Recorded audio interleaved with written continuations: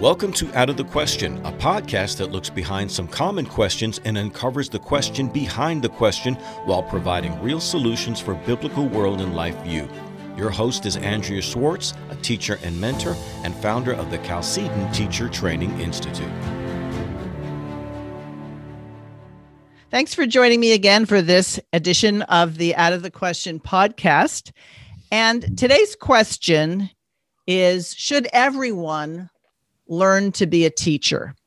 Now, that may seem sort of odd, but I hold to the idea that in some way, shape, or form, we're always going to be teaching.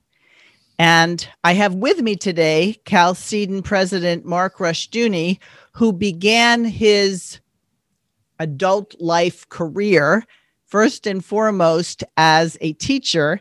And I asked him to join me today to discuss a little bit about the whole idea of being a teacher and why it's good for people to learn how to teach. So, Mark, thanks for joining me. You're welcome, Andrea. It's good to be here.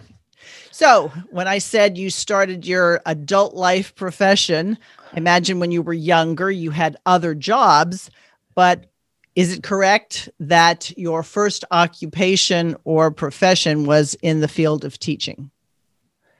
Yes, I taught for 3 years right out of college. I actually returned to the high school from which I graduated in Virginia and taught there for 3 years. I taught from 6th grade through high school, mostly high school, which was a difficult job for someone right out of college. I don't really recommend you start with high school. Why would you say that? Well, I was about 3 years older than some of my students at the time. That just made it a little more challenging. And junior high is actually a very difficult age to teach as well. The high schoolers will listen a little bit better. Junior hires very often are at the age where they're cynical and not even interested in listening. That's interesting. Now, a lot of the people who listen to this podcast are homeschooling parents, and some of them have had previous teaching experience and others have not. Do you think it's something about that age that makes the teaching process more challenging?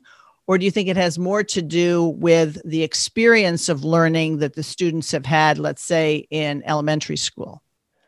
There are many factors, and it depends upon the teacher or parent, teacher, and the student. And homeschooling presents its own difficulties, I think, and part of it is that it's that attitude of, oh, come on, mom, or it's just dad. What are we doing here, really? It's difficult sometimes for students to see their parents as in a formal sense, especially if they've gone from a classroom situation. If they've never known that, that's not as much of a problem. But going from a classroom situation to a homeschooling, a lot of students just don't think it's even possible and it's not going to last long. And so they come into it with a negative attitude. Right. Now, one thing is true if you've done any teaching is you can teach, but you can't make other people learn. They're two separate dynamics. So with your experience, primarily in the junior and senior high, knowing that you come in with certain deficits, either people are going to compare you to previous teachers they've had, how important is it to learn your students yourself before you attempt to teach them? Well, all students are different, and it's important to try to figure out how your students learn, what their weaknesses are, what their gaps are, because it's a real inclination, particularly if you're teaching older students or if you have new students coming in for any reason that you're not familiar with. They may have huge gaps in their learning. I found this was particularly true regarding English grammar skills and math skills. It's great to want to have them excel at a particular level with other students, but if there are gaps there, it's important to understand what those gaps are, because those gaps can mean they're guaranteed to fail unless you backtrack a little and are willing to work with them where they're coming from. So Right. each student is an individual. And I think that's the huge problem with graded education, is there's this inclination of this is where you are and this is where we're beginning and this is where we have to go. And some students get left behind. And we know there are students that really can't functionally read in many schools. And yet, then what they are trying to do as they go through that graded school is figure out how they can get through by faking it. So the student is trying to accommodate himself to the system rather than the teacher really identifying the student's needs. Some people would say that it would be virtually impossible for one teacher, even with 15 students, to be able to identify the strengths and weaknesses of each student. And then you talked about a graded system. So how much should teachers in a day school, and then translate it to a homeschool, rely on the curriculum and be wedded or tied to that curriculum, rather than, instead of teaching the curriculum, you teach the student? Well, I have to say, when I taught, I was certainly inclined to say, this is what really needs to happen this year. But the longer I taught, the more I came to realize that that old expression of reading, writing, and arithmetic were absolutely crucial to good education. And that if you had a mastery of a mid-elementary reading, writing, and arithmetic, you could be an educated person. Much of what we see in the textbooks, say, in junior high and high school level, is sort of a summary of what experts have determined you should be talking about at any age level. And much of that can be learned later in life. And many students who don't have fundamentals, let's say of English grammar, they can't actually diagram a simple sentence. To expect them then to do creative writing in high school is a huge mistake. So the longer I taught, the more I realized that it's better to have a fundamental grasp on the basics of reading, writing, and arithmetic so that you can be self-educated. Because if you can read well, you can and will catch up. So let's first talk about the Christian school.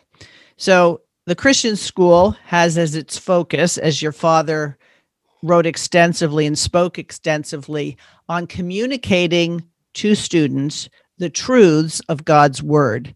And that rather than preaching to students, the Christian school should be teaching students that every area of life, every area of thought needs to be governed by God's word. So keeping that as a focus as to why a lot of people would put their children into a Christian school, deciding that a public school was no longer acceptable, it almost sounds like you can guarantee that those children are not going to be at grade level. So would you suggest that the Christian school focuses on building those fundamentals, establishing that foundation, so that rather than do it by age, you are assessing where the student is actually at? Absolutely. We hear a lot about the one-room schoolhouse. A lot of schoolhouses in America were one room, two room, sometimes four room was considered something for a larger community. And you did have grades there, but the grades were more of a level of accomplishment. And we need to see more work on how that really took place and how that education took place. Because rather than a strict graded by age, and that's one of the problems with a graded school, it's often graded by age And modern educators in the public school very much want to socialize kids and keep them with their age level, no matter how far advanced they are or in arrears they are on their education.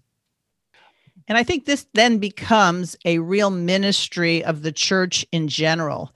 I've always said, having taught my own children how to read and helped others, that there's nothing quite so exciting as when a student connects the dots and they go from struggling to decipher the words to actually reading. And if you haven't ever experienced, there's quite a high attached to it, because suddenly these black marks on a white paper mean something. And I think that if people sought out within their congregations or their community of believers and made it their priority to help students who are struggling in this way, with the ultimate goal of being able to read the scriptures, that it's something that if you can read, you can teach other people how to read. Right. And I think that's the beauty of the phonics. And Sam Blumenfeld did a lot of work in that area. He wrote a book, How to Tutor. We talked about the possibility when we reprinted it at Chalcedon, whether we should change the title. We did not change the title. It's really not how to tutor, it's how to teach.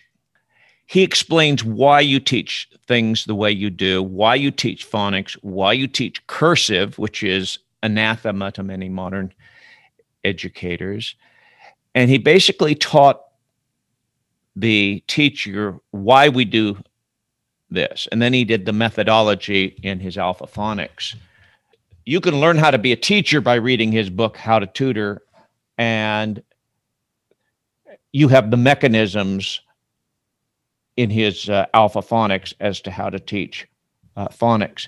But you have to have the basics. And this is what's the problem is with graded education. And parents are very much leery of putting a child too far back in remedial work. They don't like the idea of remedial work. And they want the child caught up where they are, but that isn't always easy. And then too, part of the problem with the small school is you don't have the staff to do a lot of remedial work, because sometimes it takes one-on-one training. But adults can be taught to read in a matter of months if they are taught properly. It does not take years to teach someone to read, and tremendous progress can be made very quickly. I went to public schools until I was in third grade. We moved from a town that did not have a Christian school before I went into third grade. In third grade, I by the way, I was a creature of the Dick, Jane, and Sally books. It was that era when Dick, Jane, and Sally was everything, and I grew up with the Dick, Jane, and Sally. Now, a lot of people don't even know what that is today. It was sight reading, and you repeated the words over and over again. So you had stories that would read like, "Oh, Dick, see Dick run, see Dick run fast." And it was this over and over and over again, very simple words repeated. And there wasn't really much phonics. Public schools have always said they taught phonics, but they just have never taught it systematically. And so I grew up with that until I was in second grade, and I was very much behind. Now, by the way, I should add here, some students, if you teach them wrong, they'll pick it up on their own. I had a niece who learned to read before she went to school because her sisters taught her how to read, and she picked it up from her older sister, and she knew how to read before she went to kindergarten. Some people can do that. So even in the public schools, no matter how bad their methodology is, some people will pick it up. The unfortunate thing is many people do not. Well, When I went to third grade, I went to a Christian school, and I was in the lowest. They had combined class. I think it was third, fourth, and fifth grade in one classroom. And I was in the lowest reading level. But that was an advantage. Something like the one-room schoolhouse, they grouped people by their reading level, which was a huge help. Instead of being put where I was age-wise, they put me according to my reading level, which was quite low. And by the end of the year, I was in the highest reading level. I think one disadvantage I've always had from my beginnings is that I've always been a slow reader. So I never really was able to pick up the speed on the readings. Well, it's interesting that you say that, because it is true. There are people who kind of figure out the code. And it was even Sam Blumenfeld who would stress that intensive phonics builds the phonetic reflex, but that after a while, we all sort of transition into being sight readers because we're familiar on how to decipher the language. And I'm thinking of the fact that I come from a family that my father was born to Italian immigrants, and they learned to read in school. But the reality is that back then, and we're talking, he was born in 1911, there still had not been the full transition to the Prussian model of education. And he would often talk about it was in public school that he learned the Lord's Prayer. It was in public school that he learned Psalm 23 and the Beatitudes. And people were concerned that their children, not that they wouldn't maintain their language, so he spoke Italian fluently, but they wanted their children to be fluent in English. And so it was not uncommon to put children into the same kind of reading group or even speaking group that you're talking about. And as you said, they catch up. Today, we have people who are so concerned with self-esteem. I remember talking to a woman once who said, I want my child to be in 4th grade, even though I know age-wise, that's where, he would normally be, but he's really not up to there. So could you put him in 4th grade and just do the 2nd grade work, but I don't want him to feel like he's behind, as if somehow lying to a child is beneficial. Yeah, there's a great stigma, and that's one of the problems that you can avoid in homeschooling, is a child doesn't know the difference between a 5th grade curriculum and a 2nd grade curriculum. He doesn't have to be constantly aware of the fact that I'm in a different book than some of the people of my own age. Right. But regarding the fact that we are all sight readers, once we learn words, we begin to recognize them instantaneously. You've probably seen some social media of late that has circulated where somebody would post, I believe in mandatory vacations, but everybody would read it, including myself, mandatory vaccinations. Right. Because your brain wants to make that connection. When you see mandatory and that V, your brain says mandatory vaccinations. And people would respond to comments, I can't believe you would say this. I thought you knew better. And they weren't reading it carefully. And then you go back and sure enough, it says, I believe in mandatory vacations. But the brain immediately wants to make associations. So yes, there is such a thing as sight reading, but sight reading depends upon being able to sound words out. Ideally, what you want, and this is something I was told me a long time ago that I always remembered about phonics, you want a student to be able to read words they cannot understand. And that's a hallmark of a good reading program. I can remember someone telling me their child, when they were very, very young, they pulled up behind an ambulance in traffic, and the child read emergency because they were trying to sound out that word that they were reading, and they were mispronounced it, but they could read that word emergency even if they didn't understand what it meant or how it was normally pronounced. That's what you really want out of reading. You should be able to read words you don't know, that you don't know what they are. And that's the key, what phonics does, because you can learn the meanings of words after the fact. I'm still look words up in the dictionary to make sure I get something right. If I'm not clear on someone's meaning, if they use an archaic word or a rarely used word, I'll still look it up on my smartphone very quickly to make sure I'm getting the sense of what they're saying. But right. I could read it even if I don't know what that word means or I'm not sure. Exactly. And I think so that we have the ability to read, the ability to figure out how to pronounce it. And then, of course, you want to focus on reading comprehension. And so good training in reading is to ask the student, okay, can you tell me what that means? And, coming back to it. But something that you said earlier about adults, many who are illiterate or functionally illiterate, do so much better than children because a lot of the adults have used the words that they're not able to read. And so they can move much more quickly. And I've had the opportunity to teach adults who finally had to admit, look, I can't read. Will you be willing to help me? And interestingly enough, Mark, I used Alpha Phonics, which was great because it didn't have pictures of ponies and daisies. It just was the words, and the person built up the phonetic reflex. And years later, he told me he was reading Martin Luther's works, which sort of was like, wow, look at that. All you had to do is help somebody get started, and then they continue on their own with a love of learning. Sam Blumenfeld didn't like pictures because he felt it was actually distracted the child from what you were trying to teach. And they would guess. If there's too many pictures, the child wants to guess what the word is based upon the pictures. And so their mind is constantly going back and forth between looking at the picture and what this word is supposed to mean. And then they guess.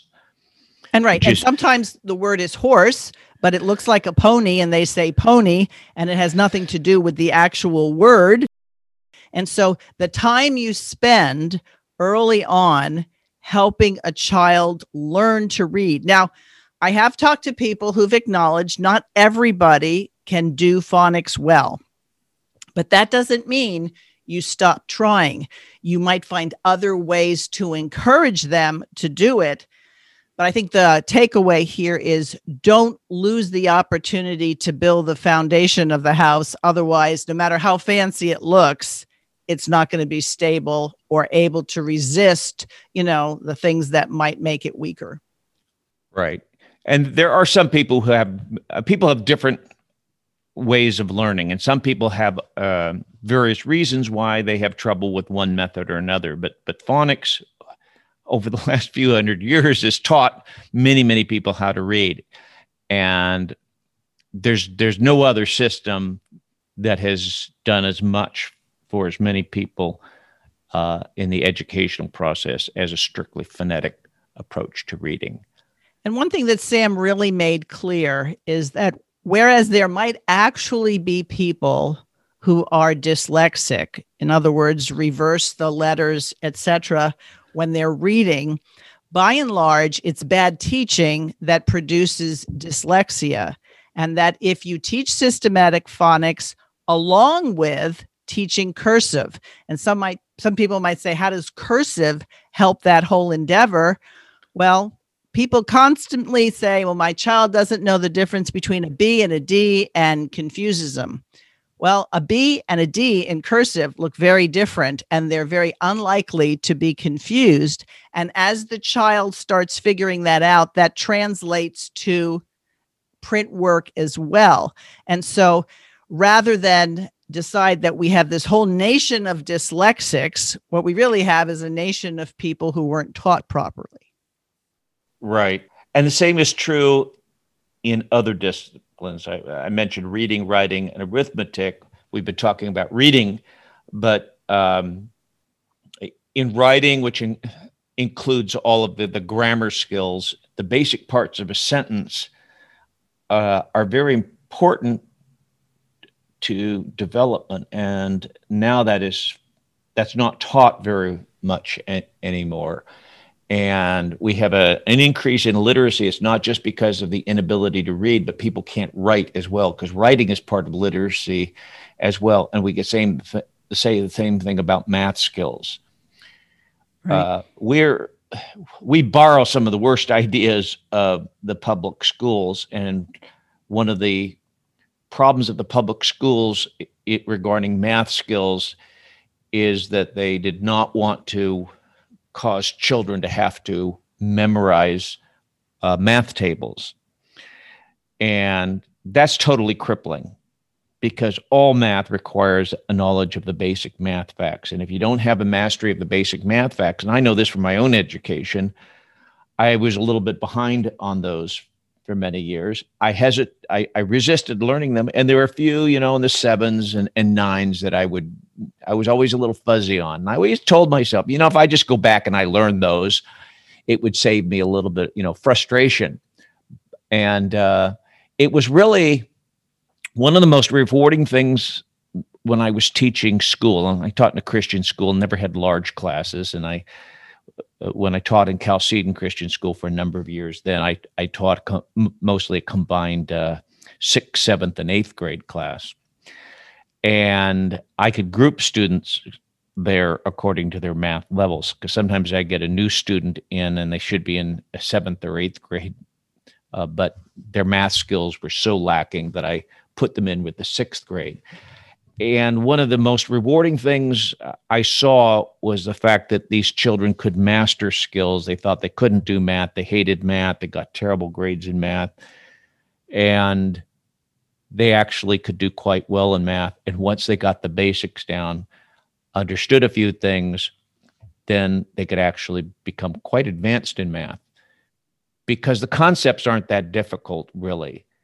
And it's one thing that amazes you when you think, boy, I struggled in school. It took me all these years to learn these things. And you realized, it's not that much that you really have to learn. But part of the problem with children is they often aren't too cooperative in the desire to learn. Some students can pick things up in a matter of days that it takes other children weeks to really master. And that's an advantage of homeschooling, is focus on what they need to learn, not getting through X number of lessons to get there. It's funny. When my children, all of whom were homeschooled, when we would do sports, either in church leagues or Y leagues, they always wanted to do it according to grades, and people would ask them what grade they were in. And I'd always have to tell them, okay, this is the answer. You are in this grade. Because as you said, sometimes they were in one grade for language. Sometimes they were in another grade for grammar. And so I had to tell them and then they would always forget, since we would continue school oftentimes through the summer. By November, people would say, well, what grade are you in? And my daughter would say, I'm going into, and I'd have to pull her aside and said, in November, you don't tell people you're going into, because you're already supposed to be there. So sometimes homeschoolers have to learn how to do the jargon and the accepted answers in the culture in general. I'm not sure any of my children would be able to give you a quick answer to when they graduated from high school. to you and I, that is a year that's fixed in our consciousness that we can't forget. They're not sure because all of my children started taking college classes as part of their high school curriculum. And so they had at least a year or more of college at the local community college, of college credits by the time they were officially a college student. Right. So they're not even sure what year they graduated from high school. Right. So when somebody writes their biography or they write their autobiography, I guess they're just going to have to pick one.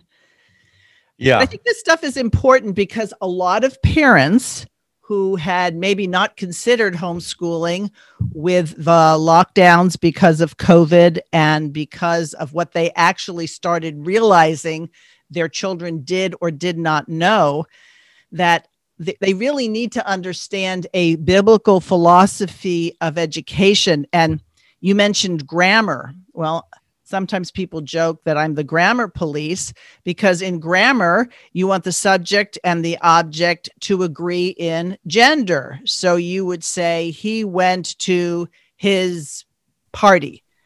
But nowadays, because the whole transgender discussion has happened, people will have he went to their, or you're talking about one person, the person went to their home, which grammatically is incorrect, doesn't make sense if you bring it down to, what exactly is being said here.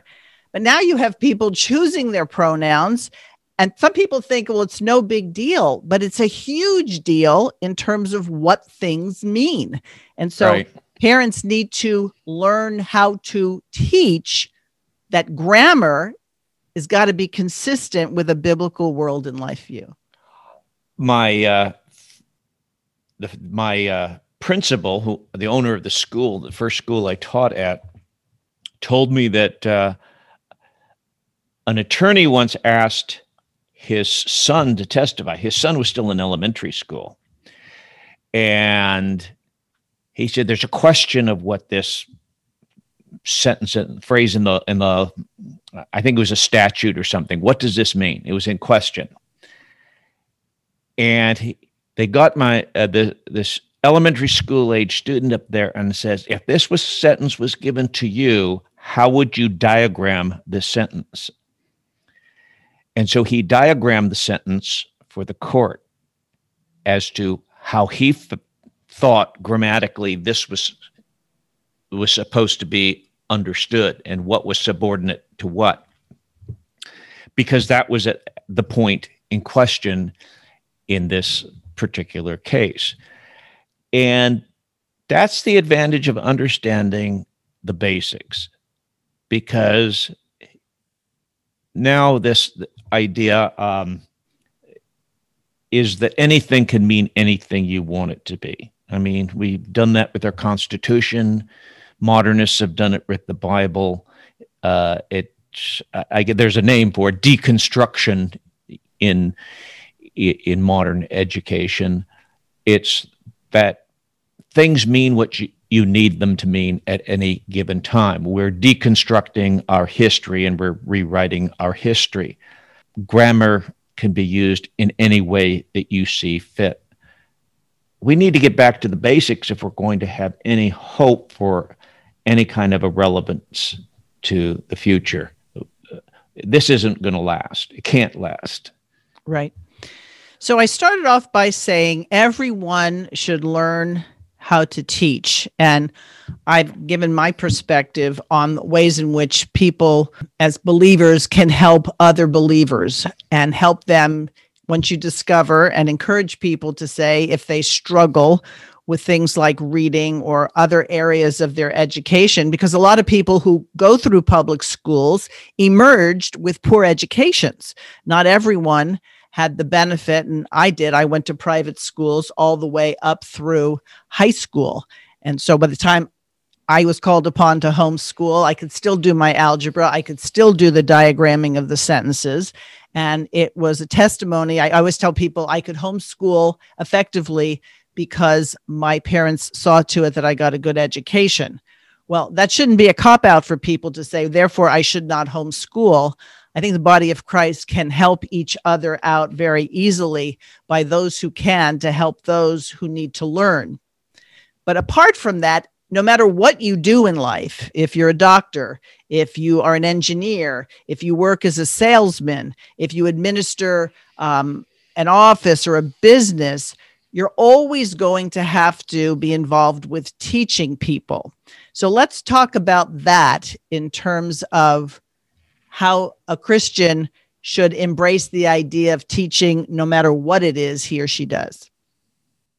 Okay, well, teaching is something that's basic. In fact, I remember years ago reading that a tremendous amount of educational work had to be done by corporations when they hired people, that they had to do their own training, and that educational degrees and such were often used as a screening process because they said, well, there's a minimum accomplishment there, but they basically had to teach the perspective, the new employee, the basics of their new job.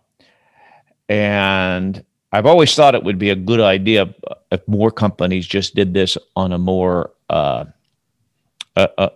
directly and more overtly in training people. And I think the faults of the public schools could be obviated a great deal if more large industries were able to do that in a systematic way, because this is the way people are practically trained. Well, something that's been notorious for a long time is that a lot of the computer courses that you take in school are taken by professors who are some years behind on computers because they've been in academics while the world of computers moves forward very, very rapidly. So if they're out of the new technology, even for a year or two or three, what they're teaching in the classroom is already outdated. So that's an area where industry can be far more advanced than any college can in their educational activities.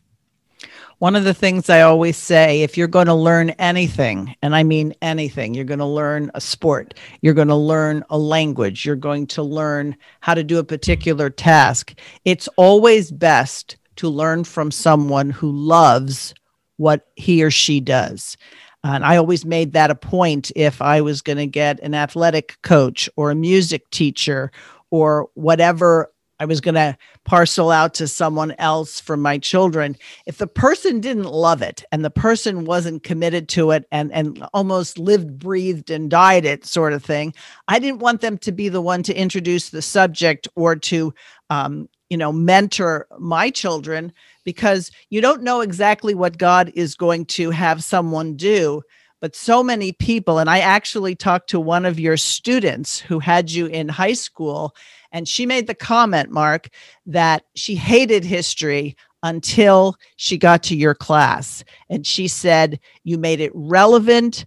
You would bring in aspects of your own life, things that you misunderstood, but then came to understand. And to this day, she said that when she has a choice to read things, it's history. What you're talking about is the difference between teaching as an art and teaching as a science. There's a methodology to teaching. There's a lot of things you can learn as a teacher, things that work and things that don't work. But ultimately, teaching is an art. And that's why early on in the Christian school movement, people would ask, well, what are you using as a curriculum? That was the first question they would want to know. What's your curriculum? And a good teacher can work with a bad curriculum. But a bad teacher is only going to do so much with a good curriculum because much of it is the teacher and it's the presentation. An example of how that works is if you're going to teach creation science, then you end up having to teach evolution as well. You have to teach the bad along with the good, because why are you teaching something that's different without explaining how it's usually presented and what they're going to get? Because they obviously get evolution on television programs and movies and articles they read just about everywhere. They get this evolutionary perspective. So you have to say, well, this is what you're normally going to hear. If you look on a sign by the side of the road, they're going to talk about the geology of this area and how it's taken millions and millions of years. And so you have to explain this is a different perspective. And it's not just the methodology. And this is one of the problems that we have with a lot of people thinking that if the right curriculum is going to make the difference, it's not. And you have to just connect with the student. And sometimes that's very hard and sometimes it's not, but it's and students are different. And I've had some students that have just frustrated me to no end. I still wonder about some of my students as to what they ever got from my classroom, because they really resisted learning, and some of it was character factors. Like frustration of any teacher is a very lazy student, He doesn't want to work, doesn't want to think, doesn't want to do any assignments. That's very frustrating. But you have to try to understand your students and where they're coming from. And that's why a lot of times when I taught, a lot of people probably wouldn't have been impressed with my teaching style, because when I had a small class, sometimes I would only have 6, 8, 10 students. I would sit at my desk and talk to them. And it's the same thing when I preach. I don't get really pompous when I preach, and I don't speak too differently to a group than I do to an individual, because I'm trying to communicate. Right. And when I grew up, I went to fundamentalist Baptist schools, and you get a fundamentalist Baptist, some of whom were my teachers. They get up in chapel and their whole persona would change, because it was, and in high school, once we had a vocabulary word that I thought perfectly describes it. And I said, yes, I know what that means. And the word that we had in vocabulary that was histrionic. They were histrionic, artificially dramatic once they got in the pulpit. Some people like that style. They expected of preachers. I just didn't think it was a very good method of communicating. Right. And I didn't think a real formal style in the classroom was particularly helpful either. So I just talked about the things in their science book. I talked about the history and the fact that this was someone's life. So I'm not sure if I was a great, history and science teacher or not, but it had to be genuine. It had to come from my personality and not be artificial. And I hope I at least accomplished that. Right. Well, I can tell you that some of the adults who were also teachers or administrators had told me that they would often stand outside your classroom and listen to your history lesson or whatever you were, talking to your students about, and they loved doing it. So you might not know that happened, but apparently it did, and more than once. Well, I'm glad. I think I also got in a little trouble with some people, though, when they thought that my history lessons were sometimes touched a little too much on current political issues. So I'm not sure I often walked that line carefully. I did try to make them relevant, but when it came to history, I think liberty and the preservation of liberty is an important theme, and I probably came around to that a lot, maybe a little too often. Well, I don't know. I guess we'd have to talk to your students and find out where they are today. But, we're coming to the close of our time with the Chalcedon Teacher Training Institute, which started back in 2008 as a way in which to help homeschooling families learn how to teach. And of course, I would always start them on your father's book, The Institutes of Biblical Law, because if you don't have a solid foundation in the faith, you're going to have a difficult time teaching any subject.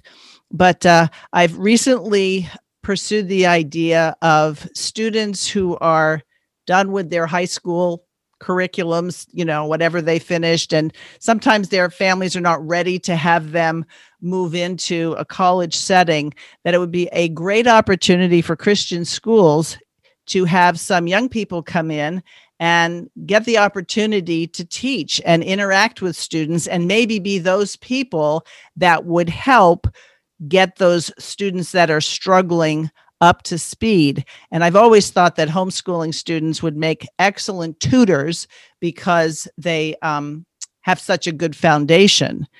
And then on top of that, when a lot of parents suddenly were now in charge of their children's education, there were all these ridiculous memes on, I'm homeschooling. It's a good thing I have my third glass of wine. And what those people were doing wasn't really homeschooling, because homeschooling is so much more of a lifestyle than it is a 9-to-5 kind of thing. But that at Chalcedon, we're interested in helping people who want to learn how to do that. And I would say to anybody who's listening who says, I could use that help, you go to the CalcedonTeacherTraining.com, and there's ways to contact me. And I have not only myself, but there's a lot of other homeschool veterans who would be very willing and are very able to help in that pursuit. So I hope we can do a lot to help in that regard. Great. And you mentioned student teachers and such. One of the important things I think in my upbringing that I came to think was very important was that periodically we had to get in front of the class. It may have just been to stand or come to the front and recite your Bible verse or something. But that gives a student a hugely different perspective when they're standing in front of people. Then they get so accustomed to being behind a desk as one of just a number of people that they don't learn how to address people. It can be something as simple too as if a good reader reading to younger children. But learning how to teach and learning how to communicate to other people, or at least in front of other people, such as reading a composition to a class, is very, very important, because a lot of people get to adulthood and they've never stood in front of a group. I have a friend who's an attorney, and he said if he had to do it over again, he would take many more speech classes and even go into some drama clubs and act in plays, because he said you'd be amazed at how many attorneys do not want to go into the courtroom because they don't have that experience. And those are the ones who usually settle cases out of court. And the ones who have had that experience are less reluctant to pursue all avenues of helping their clients. Yeah, a lot of teaching is just communicating, and that's part of something that you have to learn to communicate in a different context, not just saying something and answering something from your desk, but in front of a group. And learning how to, if one way isn't working, that to find another way.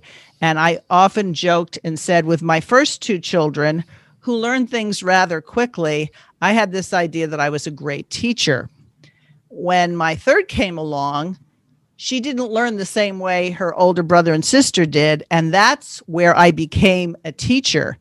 And interestingly enough, when it came to who could retain things better, because I had to put that kind of emphasis with her to make sure she understood, she retained things that I later discovered with the older two. I had to bring them back because they got good at pretty much parroting what they thought the answer should be. And so I had to learn how to discern whether my student actually understood or had just figured out a way to, approximate an answer, and that was going to be good enough. So learning to be a good teacher is a real growing experience, and it helps you in a lot of ways to be a good evangelist, because if you're talking to someone who's not of the faith, what are you going to do? You're going to teach them about Jesus Christ and their need for salvation.